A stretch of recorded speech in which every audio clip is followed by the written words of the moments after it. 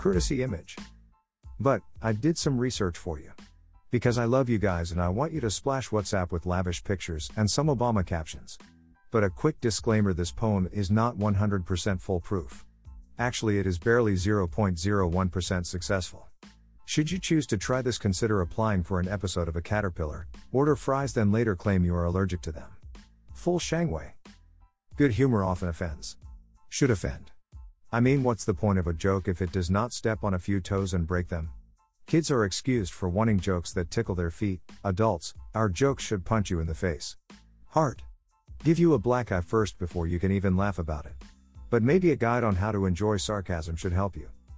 First things first, need to take life with a pinch of salt, a slice of lemon and 3 tequila shots. You cannot deny yourself the beauty that is sarcasm. Perhaps, sitting on high horses observing a non-existing moral code. Being a butterfly about everything. Sad, really. Kendrick Lamar, the caterpillar is a prisoner to the streets that conceived it. Its only job is to eat or consume everything around it in order to protect itself from this mad city. While consuming its environment, the caterpillar begins to notice ways to survive.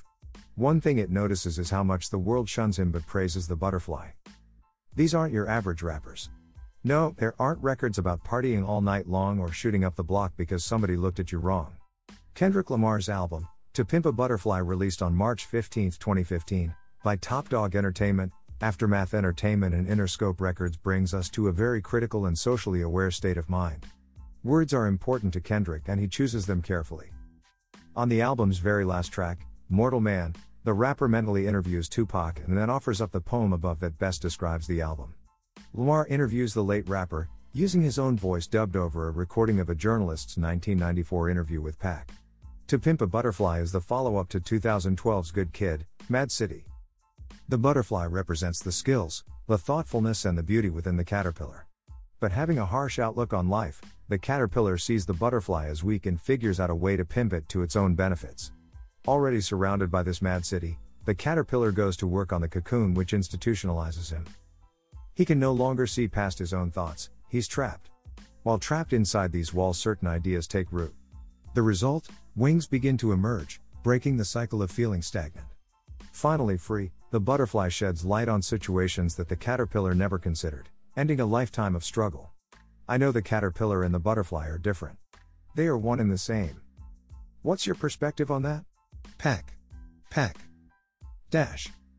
3 years have passed without a new album from Lamar, and he hasn't released solo material since the 2018 Black Panther soundtrack.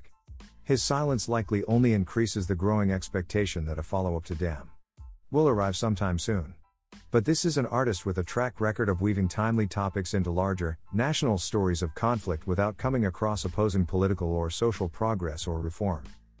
Kendrick Lamar sits down with Zane Lowe from Apple Music to discuss Damn, his fourth studio album released on April 14, 2017. References, MTV.com, Vibe.com.